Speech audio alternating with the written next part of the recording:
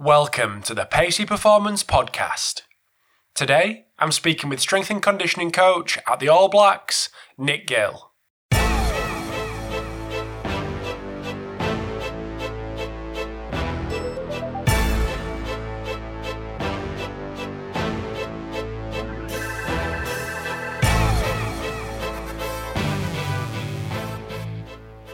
Thanks for tuning in to the Pacey Performance Podcast. So I'm going to purposely make sure this intro is nice and short and just let Nick Gill's podcast do the talking, literally do the talking, because it is a superb episode with someone who I've stalked for a long time and finally got him lined up. So it's a real privilege to speak to Nick. The raising the bar, like everyone talks about that and everyone's trying to do that. I suppose what it does for us, it doesn't mean you keep changing. It doesn't mean you keep trying new things all the time. Sometimes it just means doing something you've already been doing, just doing it a bit better. So I think it's just a constant, review process of, hey, is that the best thing to be doing? Are we doing it as well as we can? Do we need to change it? But just before we get going, just want to say a big thanks to Val Performance, Force Decks and Coach Me Plus for sponsoring this episode today. Without them, the podcast could not run in its current form. So massive thanks to those guys. Check them out at valperformance.com, forcedecks.com and coachmeplus.com. I hope you enjoy the chat with Nick. I'd love your feedback again. I know you're going to enjoy it. I know you're going to love it. And I'll speak to you soon. Thanks for tuning in to the Pacey Performance Podcast. So absolutely delighted to welcome Nick Gill onto the podcast this morning, who is the strength and conditioning coach for the All Blacks. So welcome to the podcast, Nick. Thanks for having me. No, it's good to have you, mate. So anyone that doesn't know who you are, just want to give us a little bit of info on your background, your education and what you're currently doing. Currently the strength and conditioning coach of the All Blacks. I've been doing this for about 10 years now. And am an associate professor at AUT University in New Zealand, where I do a fair bit of research around performance. So that's sort of my two main gigs at the moment, S&C and research. Nice. So what happened before the All Blacks? I've been in rugby since 2000, so I've been S&C coach for coming up 18 years, and so I worked with Waikato and the Chiefs in Super Rugby, worked with a few Olympic sports, cycling and rowing, and before that was basically an academic teacher, teaching and lecturing and exercise prescription and physiology, and I did my PhD in Australia, finished that in about 2001, so pretty much, went through a fair bit of time at university, about 8 or 9 years studying, and then have been involved in rugby ever since. Did you do your PhD with Mike McGuigan? Is that how you know Mike? Yes, I met Mike. Mike was a year into his PhD when I started, so he's a bit older than me. He looks heaps older than me, but he's about a year older than me. He started his PhD just before I did, and so we were sort of sharing an office across the hallway from one another, and I'd be having 3 coffees to his one, because he just had this way of being able to work through the night without too many stimulants, whereas I needed them to keep awake. So one question that I like to ask, especially for someone who's been around, especially in rugby for that length of time, what's changed, especially with the All Black stuff? What's changed in terms of the role and how you do things over the last 10 years working with those guys? Yeah, I think lots has changed. Obviously, 10 years is a fair few test matches. It's sort of about 140 test matches, I think, now. So I suppose lots of things change. And myself, I'm more experienced, and I suppose, the experience brings confidence and the ability to understand the role I have, but also the needs of the athletes. The other thing that's changed is just the athletes that we get are far more educated, far more professional, can tolerate far more, and the desire to be the best continues to get greater. So I think lots changed, and then obviously around that is just how we as S&C coaches and sports scientists how we sort of wrap things up and introduce them into our programs and use different methods and ideas to try and continue to raise the bar. So, what we know, how we do it, and what the athletes need is constantly changing. So, every year's very different to the previous year. So, I'd say that they're probably the key things that's changed over the last 10 years. So you mentioned the 140 test matches, and we had a little chat about it beforehand, but do you just want to give people a little bit of an idea in the kind of demands and I suppose travel and that kind of thing, what you guys have to deal with? Yeah, it's an important thing that people aren't really aware of, but we have we have a Super Rugby competition, which is it's only about 16, 18 games if you're in the finals. So compared to the northern hemisphere, it's not a very long professional season. But if you make the All Blacks, then that season takes grows arms and legs. And the biggest thing for Australia and South Africa and Argentina, who play in the Rugby Championship, is just the I suppose the demands of the travel schedule. We do have bye weeks to do the travel, but basically, we've just had 3 teams play or travel to South Africa for the second time for the Super Rugby finals, and then just around the corner we'll basically be heading to Argentina, South Africa, back to Brisbane, and heading up north to play France. So, in a year we cover about 180,000 kilometres. We cross about 180 time zones. So with that comes sleep deprivation, and you're away from your family for 14 weeks. She's pretty tough. She's pretty tough on everyone involved, but it is what it is, and it's what we've done for, we've done this for maybe 6 years now, and hence why us little folk down in New Zealand and Australia are talking about an international season, because it would just change things a little bit for, in terms of the demands outside of the game. I mean, the game's tough enough, let alone sitting on a plane for 20 hours after a test match, and having to have it, adjust to a different time zone of 12 hours. So, she's pretty demanding. Mm-hmm. So you mentioned there about continually raising the bar, and you turn up to every game expecting, everyone expects you to win. I suppose you guys expect to win, but every year you say you're raising the bar. What's that demand like on not only the players but on the staff, that you expect to win every single game?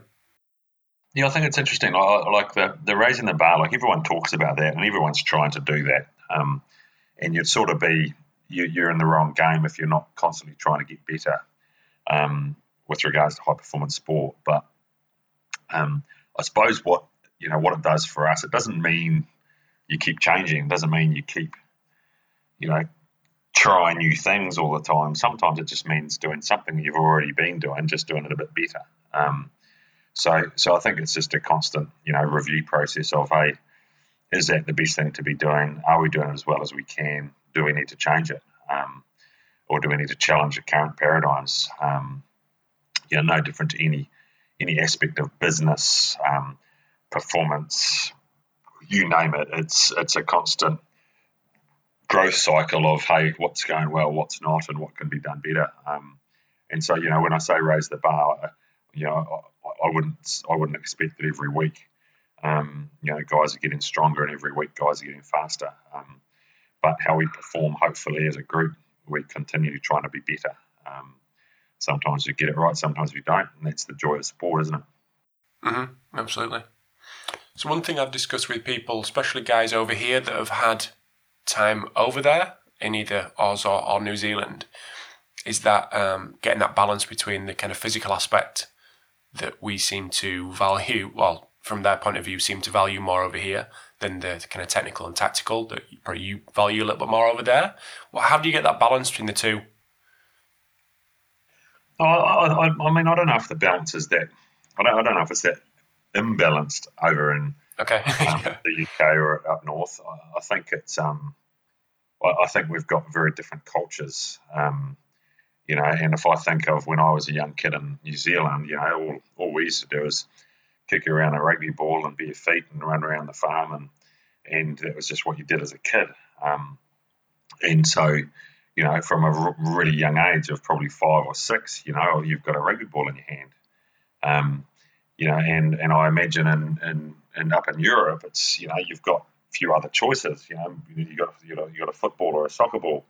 Your feet, and maybe you're doing that from 5 or 6, and then maybe you get to a bit of an older age, and then you start picking up a rugby ball. I think that's a big part of it. Is just each country's got different cultures. So I'm pretty sure every technical and tactical coach in the UK understands and believes how important skill and tactics are and game understanding, but it's not something you teach in an hour on the rugby field. A lot of it's about repetition and time on the field. So I think the balance is obviously something that we always have to be looking at. How much, and you could be talking about that across the board of the performance environment. Whether that's time talking about stuff versus time doing stuff.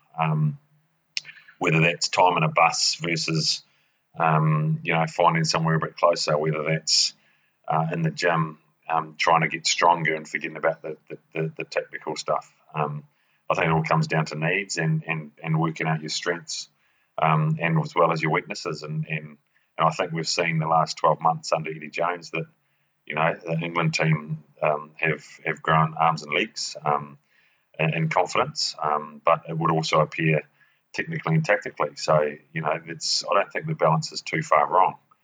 It's just different.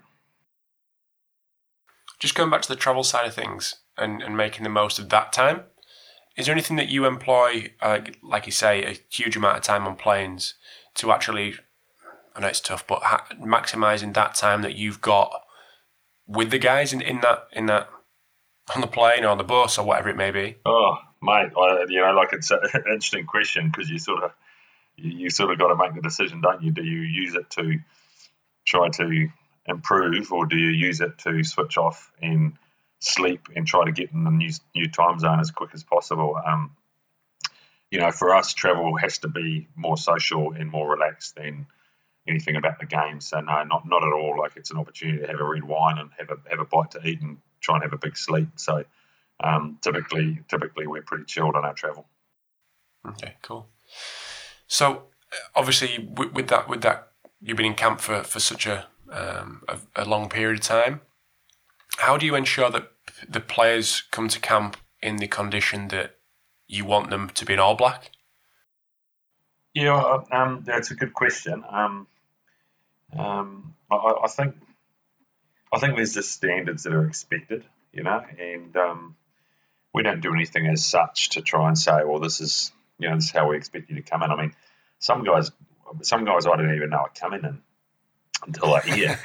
Because you have a couple of injuries in one position, and all of a sudden some kid comes in that you've never met before. So you sort of, to a degree, the standards and expectations of the environment sort of drive, where you should be when you get here. So some people turn up and they weren't expecting to be here, so they're maybe not where they should be. And others know that, hey, when they get here, they have to be in the best shape possible, because Test match footy is very different to club footy, wherever you are in any country all over the world. Test match footy is exactly that. It is an absolute test across the board, and any weaknesses or cracks, whether that's physical, mental, technical, tactical, get exposed because you've got the best players from each country in each position playing each other. So she's extremely tough, and so. Yeah, we basically have pretty good relationships with our clubs, and we try and work together to ensure that the players are in the best shape possible for the clubs as well as for the country. Mm-hmm. That was my next kind of point, was how important are them relationships with the clubs? So that obviously they are, but how do you kind of solidify them? Are you visiting these guys when they're in the club rugby season, or how are you going about that?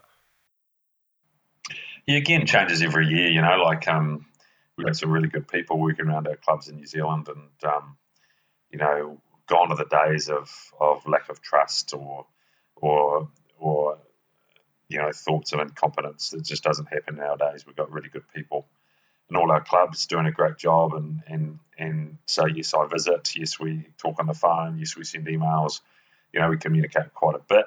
But we're also pretty respectful of each other's sort of time, because, it's interesting. When I'm flat out, they've got plenty of time on their hands, and when they're flat out, I've got plenty of time on my hands. So we sort of we're never quite on sync. So we just try to work together as best we possible. And at the end of the day, the guy with the jersey on their back's our number one customer. So we just got to keep trying to work together to help him or her. Mm-hmm. So in this, take this week for example. So you had a game on Sunday, or was it Saturday? Saturday, yeah.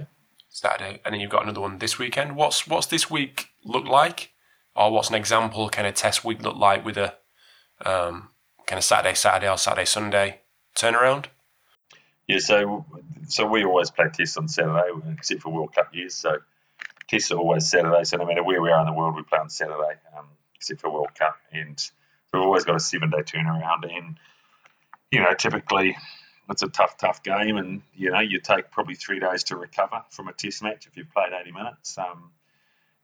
We have to travel, so we had to travel back from Australia on Sunday, and and there was no flights direct from Sydney to where we were going, so we had to charter a plane. And the only time you get a plane out of Sydney that was chartered was 6 o'clock at night. So we didn't get into our next hotel until 2 a.m. Monday morning. So your week starts from then. 2 o'clock Monday morning, you get to bed, and then we try and figure out what we're going to do after that. So, sleep's pretty high on the priority list, and then we just, gradually get the guys back on their feet and moving again and get in the gym. And then obviously it's a bit of review time, trying to look at how we played and how they played, and figure out how we can play better, and maybe how they might improve, or where they stressed us a little bit. And then the coaches put together a plan to try and raise the bar across our performance. So we basically spend a few hours on the training park each day, and have a day off here and there, and basically just try and taper into the performance, which is tomorrow night. So we've just finished training now, and I won't see the guys again for about 20 hours. So the boys have got 20 hours to themselves now to recover and fill up the tank and get ready for a big battle against the Wallabies on Saturday night. Is there any monitoring that's going on for kind of physical and psychological monitoring in these periods in camp? Oh yeah, we measure lots of stuff. What do we measure? So just standard stuff. How you're sleeping, how you're feeling. Body weight.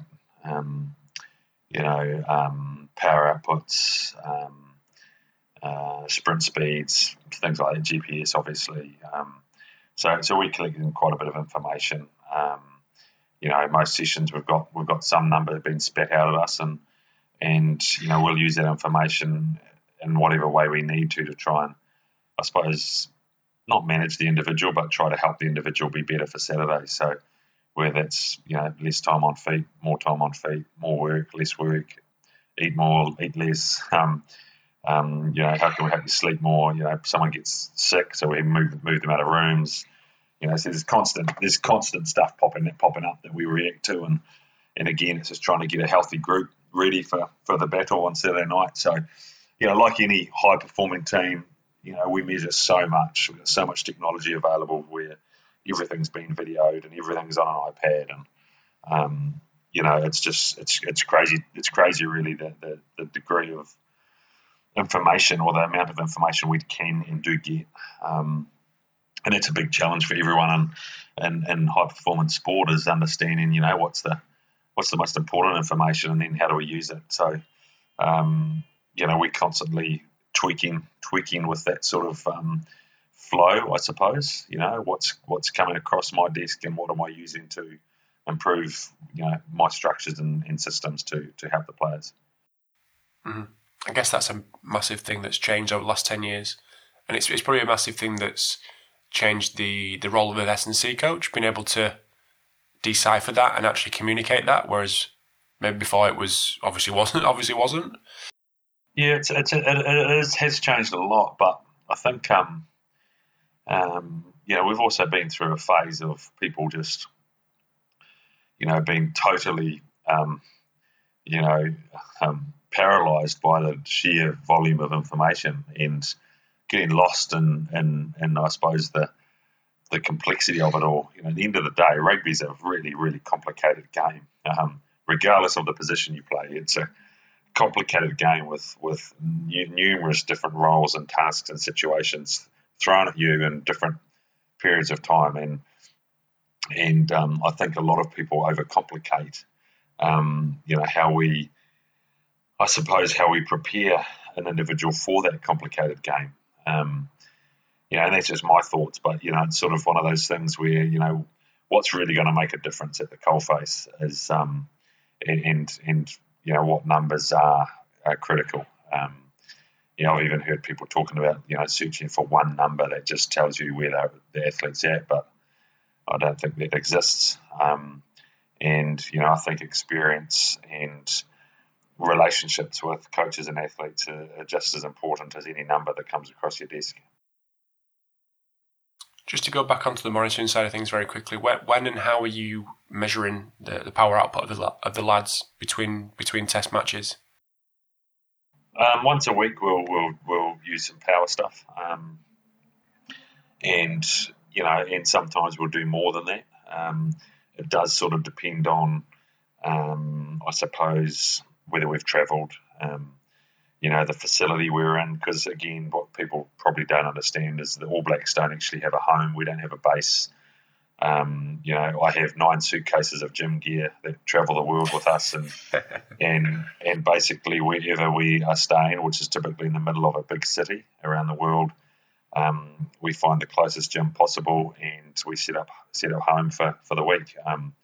So we don't have the joy of being able to look at power or jump methods, every morning, or when guys get to the base, or anything like that, because sometimes we're in a club and the club's doesn't even have a barbell in it, so we very much have we're a travelling circus, to be fair, and so we sort of have to adapt and adjust to what we've got in front of us, and I quite enjoy that challenge. It is a challenge, but it just means that we're made to run a pretty lean and mean ship. Okay, we're just going to take a very quick break in the chat with Nick. I just want to put it on record and just say a massive thanks to Nick for giving up an hour of his time to speak to me for this episode. He was in the middle of a test series with Australia. So yeah, massive thanks to Nick for providing his insights. But in part 2, we start off with a little bit of a chat around Nick's philosophy, which is really interesting, and then finish off with some chat around minimising risk in the programs that he gives to his guys, and how that's developed over time, and how that may have changed. So again, just want to say a massive thanks to the 3 sponsors of this episode: Val Performance, makers of the Nordboard, Force Decks, and Coach Me Plus. So make sure you visit them guys and give your thanks to them for keeping this podcast going as it is in its current form. So back to part 2 with Nick, and I'll chat soon. So my next point, it should have been at the start, but just let's touch on your kind of training philosophy as a whole, and how that's developed over your time in rugby. Yeah, I don't know how I'd explain it in a couple of sentences, but I suppose when I started out, I was constantly told, your job is to make the team bigger, faster, stronger, fitter, and more aggressive. And if you do that, we'll win a rugby game. And so, I took on the challenge to try to do that. And I think when I started out, I missed the boat quite significantly. If I reflect now, I've got a different group of athletes now that I used to work with in the clubs, but I used to chase numbers. I used to chase numbers and basically constantly evaluate how good a job I was doing by, how many PBs I was getting each week with the players. So yes, we got really strong. Yes, we got really big, but we also had a lot of injuries. And whether they are because I wasn't conditioning them right for the demands of the game, or whether I was pushing them too hard physically and therefore mentally they weren't right for the collision, or some combination of those. So I think my philosophy now is all about strengths and weaknesses and needs of an individual to do their job, under pressure and under fatigue. So it's got to come back to the game, and the person who bench presses the most isn't the best player on the field. The person that runs the fastest isn't the best player on the field. And so, it's a matter of being the best prepared player is what's going to make the difference. And that's a combination of the physical and the technical and the tactical and the mental. So I suppose, it's about an integrative approach to performance versus I'm just worried about the physical number. And if I do that, my job's done. And there's a lot of S&C coaches out there that do that, that should judge and pride themselves on how strong they can make someone versus how well they can make someone play 12 months a year. Do you think that's because of the difficulty of kind of judging the success of a strength and conditioning coach? So that's an easy thing to be able to judge against a number. Oh, absolutely. It's like anything in life. You can count it, or you can write down a number and okay, you've done your job. But it's like anything in sport. It's the subjective intangibles that are probably most valuable. Because you can't measure someone doing a great job from an S&C perspective by straight relation to performance, because the performance is a result of so many factors. But I think the balance between energy, fitness, strength, injury prevention, soft tissue, collision based, you name it, you can get a good feel for the quality of an S&C program. And I think the other key thing that hasn't been mentioned is the relationships and trust of the athletes. If there's no relationship and limited trust, it doesn't matter how good an S&C coach you are in terms of writing up a program, guys won't do it when you're not looking.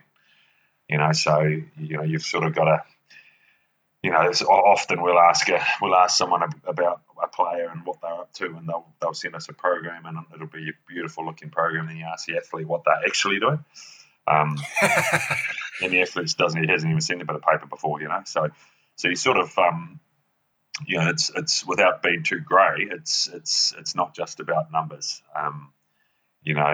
Just like a coach. If a coach just looked at numbers like tackle success, or tries scored or line breaks, well, hey, you might have all the line breaks and have the best tackle accuracy, but you still might not be winning games.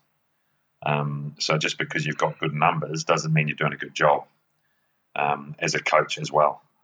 So there's more to the performance than the game stats or the gym stats. So there's a lot of people that talk about building them relationships with players, but how do you actually go about it? And especially something like in your role, where you're all together for a period of time, then everyone disappears for a period of time, then it kind of fluctuates. How do you actually go about building them relationships with the players? I used to be pretty not overwhelmed, but I used to be quite shy around this group, because as a kid I just wanted to be an All Black. So when I started working for them, I was a bit in awe. It was sort of, wasn't quite sure how it was all going to work and how to be. But now I've been here for a while, I'm pretty comfortable in terms of what I do and what we need to do as a group. But I suppose for me, I just try to be far more approachable than I used to be. I used to be a grumpy dictator, versus now I'm probably a pretty relaxed, approachable person that I want the players to know I'm there to help them, and I'm not a selector, I'm not a rugby coach, I'm there to help them do whatever they need to do so that they're ready to hiss on Saturday. And I think I think as soon as players are aware of that you're there to help them, it breaks down a few walls, and hey, maybe we build a relationship from there. But I think that's the first thing. I just try and be approachable and get to know new guys that come in and be reasonably relaxed. It's pretty daunting. You get picked in the All Blacks and you turn up here and it's pretty daunting, it's pretty full on. And so if I can be one part of the machine that's not so full on, then I think that helps. So going back to the physical side of things, what physical qualities do you think are the most important? I mean, that's a horrendously open question, but to execute the style of play that the coaches want you to produce the guys to execute? Yeah, I mean, I think again, it's complicated, and I don't mean to be so vague here, but No.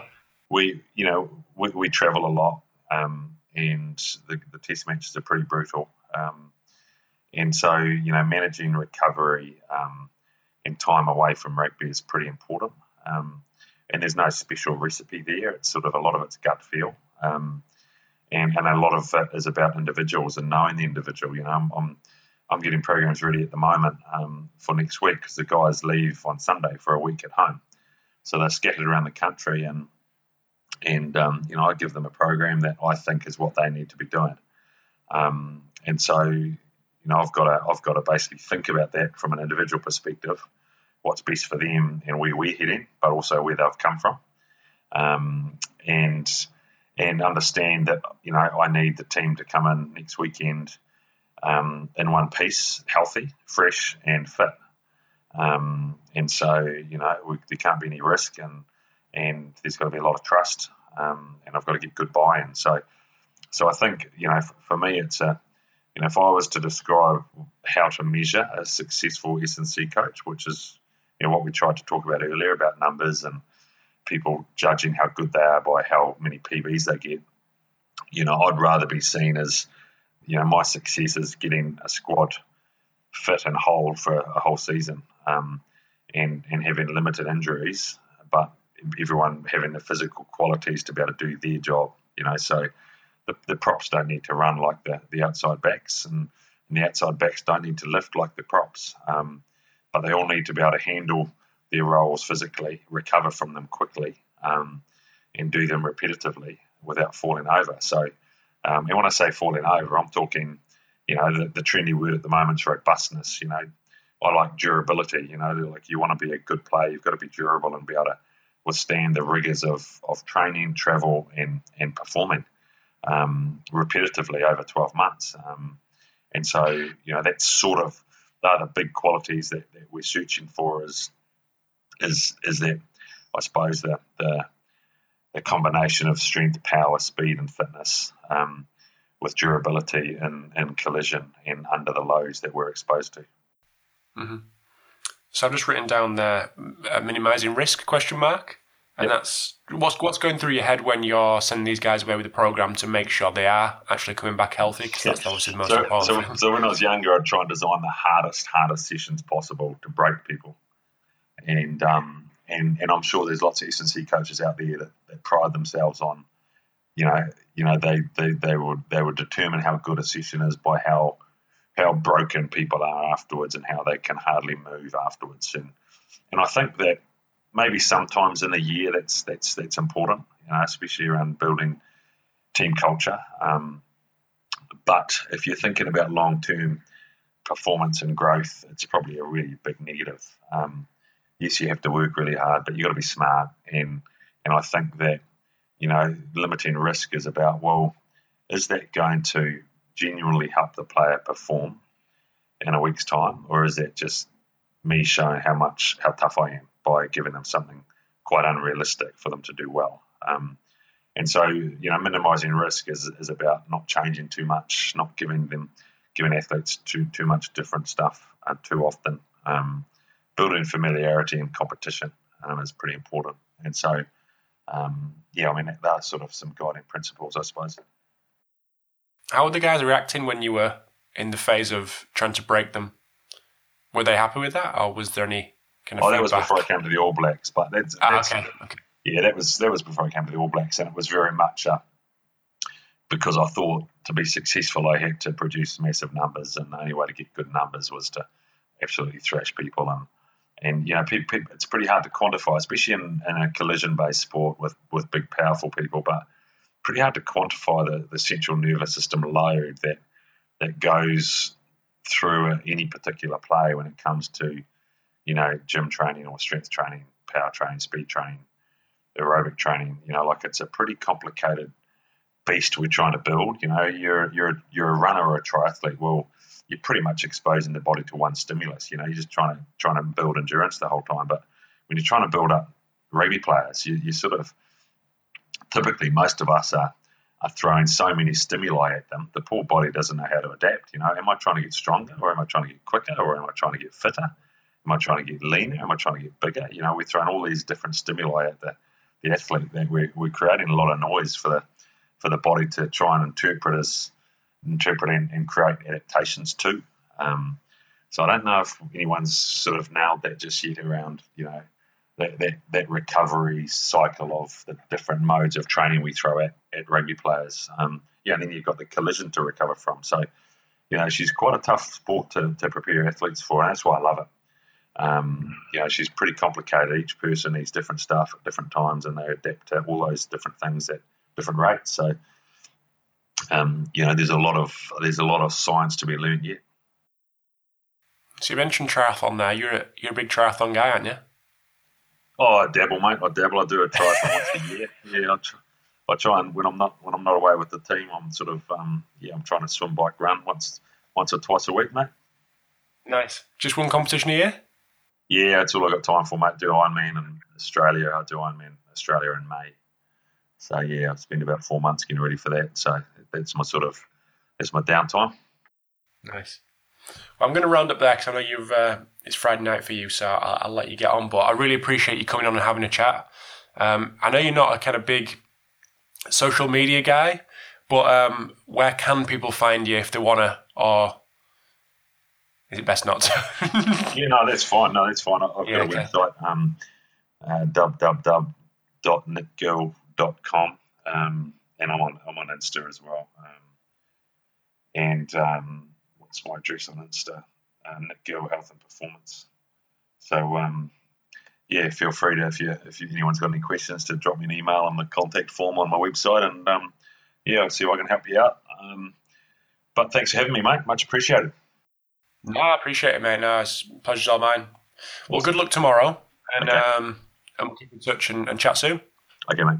Thanks, Rob. Cheers, pal. Bye-bye. Thanks for tuning in to episode 151 of the Pacey Performance Podcast. Hope you enjoyed that fantastic episode with Nick Gill. So again, thanks to Nick for giving up his time. Also, thanks again for the sponsor of the podcast, Val Performance, Force Decks and Coach Me Plus. Got some really good guests coming up over the next couple of weeks from the other side of the Atlantic, so from the US. So really excited to get some guys on from a couple of sports that I've not delved into yet. So really excited for that. So make sure you press subscribe on your chosen podcast player app, and you'll get automatic downloads of each podcast.